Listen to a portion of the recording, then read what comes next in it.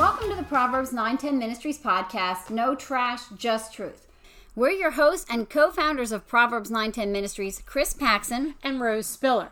Today we're going to talk about a subject that rears its ugly head sometimes in almost every marriage. Oh gosh, does it ever? I don't know anyone's marriage that I know anything about that doesn't deal with this on some level. And if you have kids, it gets worse, especially while they're little. And if you haven't guessed what we're talking about today, the subject is who does the housework, who takes care of the kids or animals, and how should these things be divided up between spouses? I don't know if there's any topic between spouses that can get as heated as this one. And it doesn't seem to matter if both spouses work or if one stays at home. There always seems to be a difference of opinion about who does what and how the work should be divided. Let's dive in.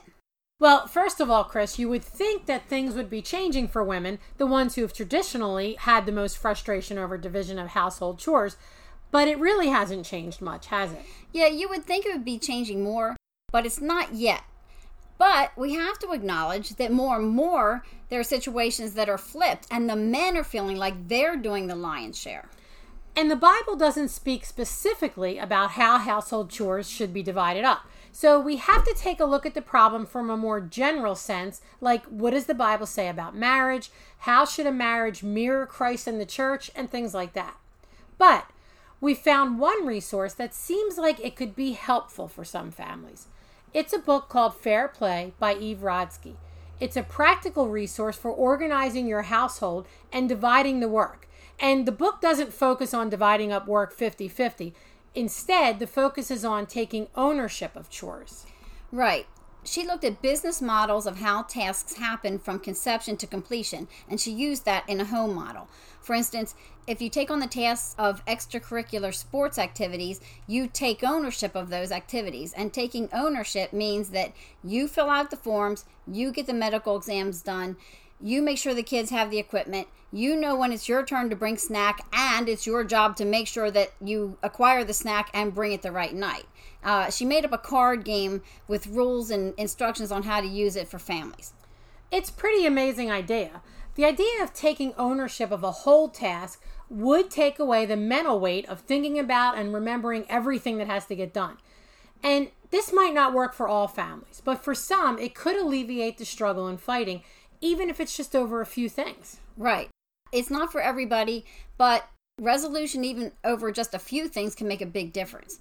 One spouse taking ownership of a whole task could cut down on blaming and arguments and saying things like, I thought you were going to do it, or don't you know what kind of whatever to get? Let's say what kind of peanut butter your kid likes. If you have ownership of the grocery shopping, when Sally complains, you will soon learn what kind to buy.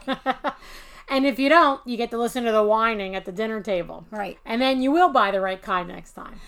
And since your spouse is out of the equation, it's on you because you have ownership of the grocery shopping, for example.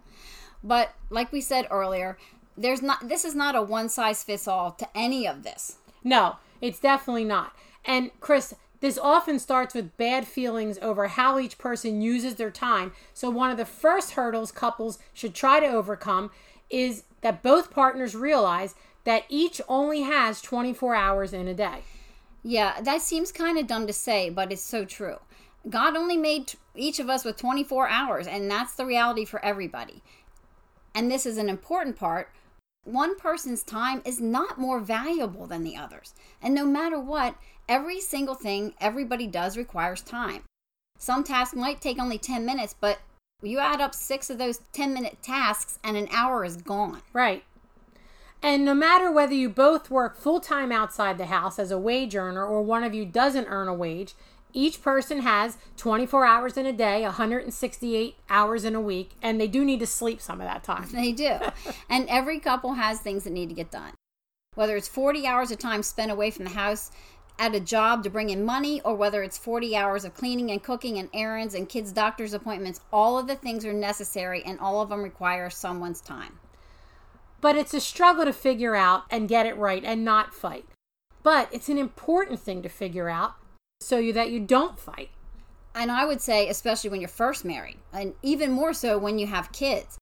Figuring out how each person's going to use those hours to best benefit their family so that neither feels taken advantage of, neither feels shortchanged, and so that resentment doesn't build up, sounds like it would be a piece of cake, but it's not. No, it certainly isn't. And this isn't just a one-time discussion. It's going to change over the years as your life situation changes. But like we said, you have to work it out because when nothing is remedied, resentment will creep in. Yeah, it will, and that's bad. So that's why you need to talk about it. And Rose, you and I are both past the kid stage, and we'd both say it's definitely worth hanging in there and working it out. Yeah, that's right. And Chris, let's just give a few examples. Obviously, we can't cover everything because this is going to look different for every single couple depending on how you make your money, what you have to take care of, whether you have kids, and we could go on about the things that will affect each couple differently. Yeah, that's a good point. Don't compare yourselves, just work it out between the two of you. Now, Rose, for example, I've heard the argument that if you're home, then you can organize your schedule for the most part in any way that you want. And because of that, that should be looked at differently than going out to a job every day. And like we said, it's not a one-size-fits-all. There's a lot of nuances to this. Yes, it's true that a stay-at-home husband or wife can organize their own schedule, or at least part of it usually. If they decide to do something fun one day, the laundry can pile up a few extra days, the house can stay messy a few extra days, etc. But let's be honest, it has to get done sometime. So even if you're at home more, no matter how you organize your schedule, there's still a list of necessary chores that you have to do to fit into your schedule. Exactly. The chores don't go away just because you take a few hours for yourself. Or you might be working and earning money from home, so that can also change how much freedom you actually have over your schedule. That's right. And all of the work has to count, whether someone's getting paid for it or not, because you'd have to pay someone else to do it. That being said, there's something to be said for the circumstances that each spouse has. It's not all about the hours. If one of you is working outside 5 days a week in 90-degree hot sun, that person's going to be physically drained when they get home at night. Does one of you have a lion's share of taking care of your toddlers and you can't even go to the bathroom without someone banging on the door and needing something from you? Been there. Ugh, me too. Sometimes it's the kids and the animals. But anyway, that person needs some time when they don't feel like they have to satisfy anyone else's needs in the family for a little while. Or let's say that your situation is that one spouse travels most of the week and is gone from Monday to Friday. Exactly. In that case, the spouse who's home all week has to take care of the whole brunt of household chores on themselves while the other spouse is gone. So when the traveling spouse comes home for the weekend, he or she needs to step up and take ownership of some of the weekend's activities. But in addition to that, it may be that the traveling spouse needs an hour or two after getting home to unwind, so you can't expect them to walk in the door and jump in. Or maybe the spouse that stays home all week needs to find a couple of hours during the weekend to themselves so they can recharge for the following week. Again, it's not a one-size-fits-all. No, it's not. The point is, you and your spouse know your situation best. There are no absolute answers. And you have to take a realistic look at how much downtime each of you has, the mental and physical stress of your work, and everything else that's included. Discuss what works for you guys best. And you might have to use some trial and error. And I like the idea of trial and error. You try an agreed upon change for a short period of time and you see how it's working. And you have the caveat of knowing that you're going to revisit the situation and talk about whether it's working or not for both of you. Right. And it's important to give each other space and graciousness of being able to talk through this trial and error time. You're just going to try to find out what works best for you. You're a team, so work together and have patience with each other. Absolutely. So, Chris, let's talk about something else. In the book that we mentioned, the author, Miss Rodsky, says that visibility equals value. She's talking about the chores that don't get seen when one spouse is just taking care of them for the family. Right. And I think this is an important point because there are a lot of tasks that get done that the other spouse just doesn't ever see. Therefore, that spouse doesn't consider the time they take to get done. Like, let's say you're writing a thank you note to someone when, they've done something nice for you. Or you're buying your brother-in-law's birthday gift. Or you're calling your parents to check in on them. Or you're calling internet companies to see if you can get a better deal. That stuff takes a long time sometimes. That takes a long time while you're on hold. Yes. You're saying that the tasks that don't get seen by the spouse who doesn't do them are often invisible to that spouse. If the toilet is dirty one day and clean the next, that's a visible thing. If the house is messy and you straighten it up, that's very visible. If the grass is long and then it's mowed, everyone can see that. These are the visible things. Right. But there's nothing visible about the stuff like writing a thank you note or looking into cheaper internet or calling your parents. So it's easy for the other person not to even give it a thought. And some of these things can take hours, but there's nothing to see for the time that's spent. So like we said earlier, just 6-10-minute tasks and a whole hour is gone. These can add up to a lot of unseen hours. And the point is, be cognizant of what unseen things your spouse is actually doing. Right. And there's another aspect to home chores that we should mention, and that is how not including one spouse in the day-to-day grind can create even more of a problem. Like when that spouse who does the lion's share of something is away. Hey, you're not kidding. And we never know when this is going to happen, but even if the spouse who normally does the stuff gets the flu or is down for a few days, it can cause issues. When someone is left with tasks they don't normally do, no matter how well things are organized, written down, planned out, it's certainly going to result in questions, texts, phone calls, sometimes to an outrageous amount, from the person who's trying to handle the stuff they're not used to handling. Like going to the grocery store. You send a list with the person that doesn't normally do the shopping, and without every single detail spelled out, you get calls. What brand? What size? How many?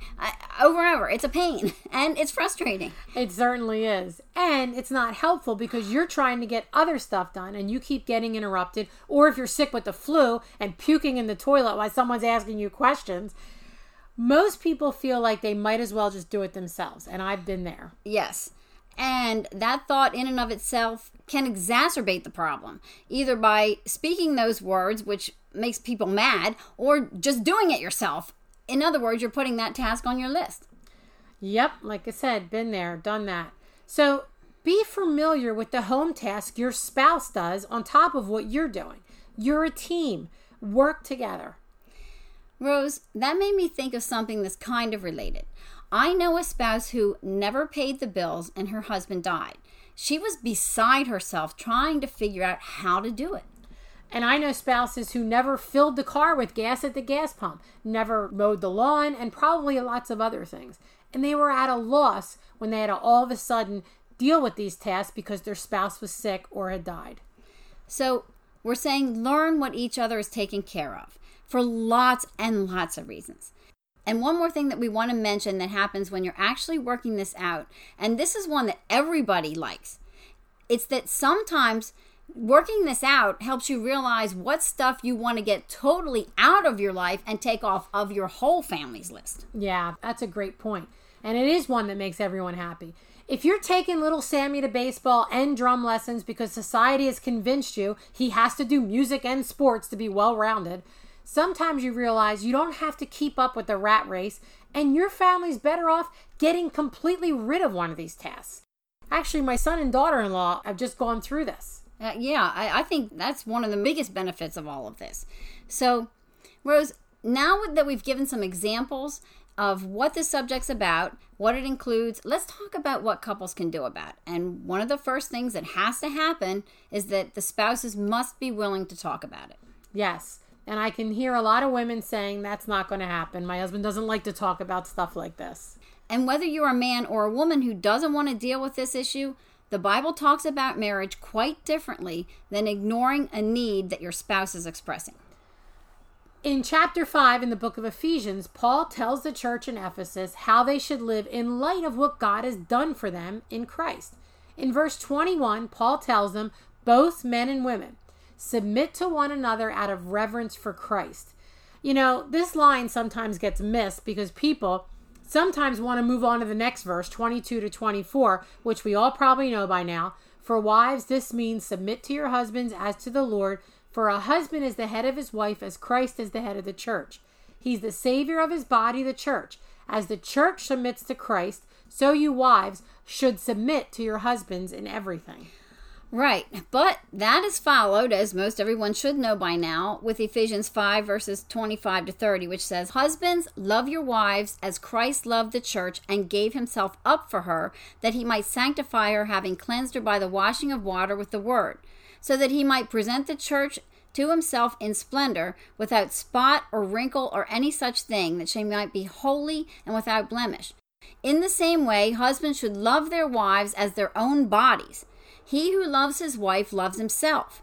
For no one ever hated his own flesh, but nourishes it and cherishes it, just as Christ does the church, because we are members of his body."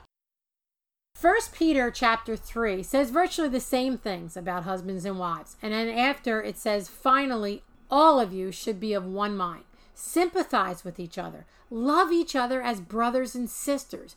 Be tenderhearted and keep a humble attitude." Rose, marriage is supposed to be a picture of Christ in the church. What does the Bible say about God listening to us? Does it anywhere say that he doesn't want to listen to us? That he's just too busy to listen to us?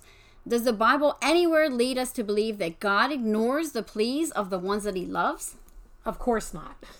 And even when we've sinned against him, he still listens to us. He cares about us. Philippians 4:6 says, "In everything, by prayer and petition, with thanksgiving, present your requests to God."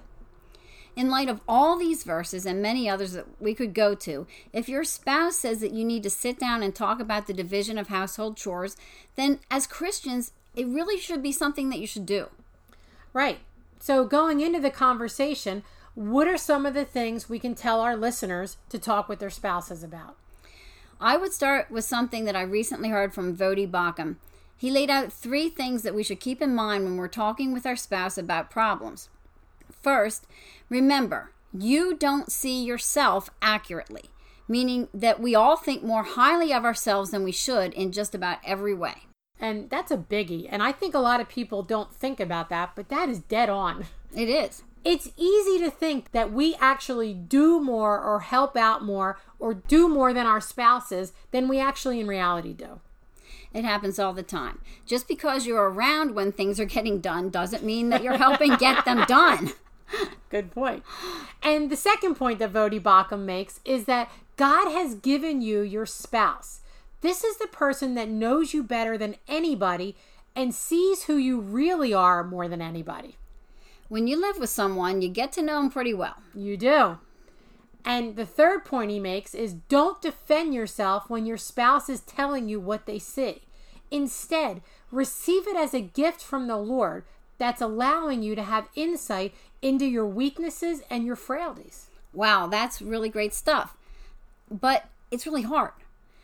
But I think he's right. God is sovereign over everything. In Genesis 2:18 it says, "Then the Lord God said, 'It is not good that man should be alone. I will make a helper fit for him.'" And Proverbs 18:2 says, "He who finds a wife finds a good thing and obtains favor from the Lord." Exactly. And the point here is that a couple needs to go into the discussion with the right attitude. We're all broken people. No 2 people are alike. So we have to be kind to each other. We need to be willing to listen. And the discussion needs to be taken seriously. And it needs to happen. Right. Because the problem crops up because we're broken people in a fallen, sin-filled world.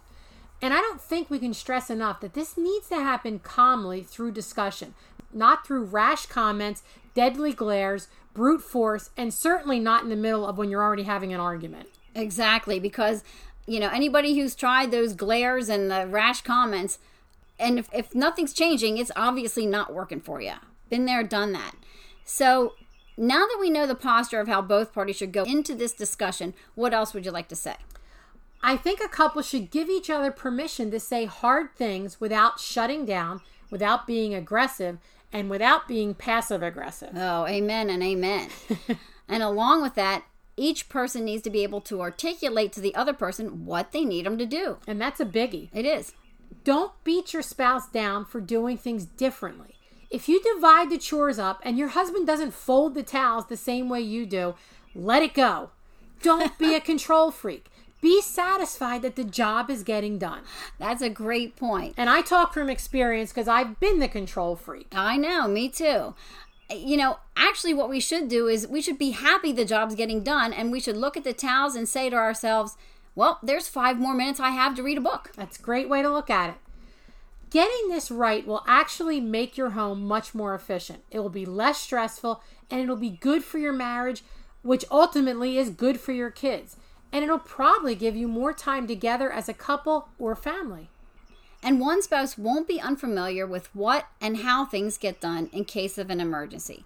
Not to mention getting rid of all the bad feelings and the strife and the other crap that goes along with this subject. Chris, let's end with a few verses. Galatians 6:9-10 says, "Let us not grow weary of doing good, for in due season we will reap if we do not give up. So then, as we have opportunity, let us do good for everyone, and especially to those who are in the household of faith." And Ecclesiastes 4 verse 9 says, 2 are better than 1 because they have a good reward for their toil. And for the last one, we'll quote our Savior's words about the greatest of the commandments from Mark 12:30-31, where Jesus says, "You shall love the Lord your God with all your heart and with all your soul and with all your mind and with all your strength." The second is this: you shall love your neighbor as yourself. There is no other commandment greater than these.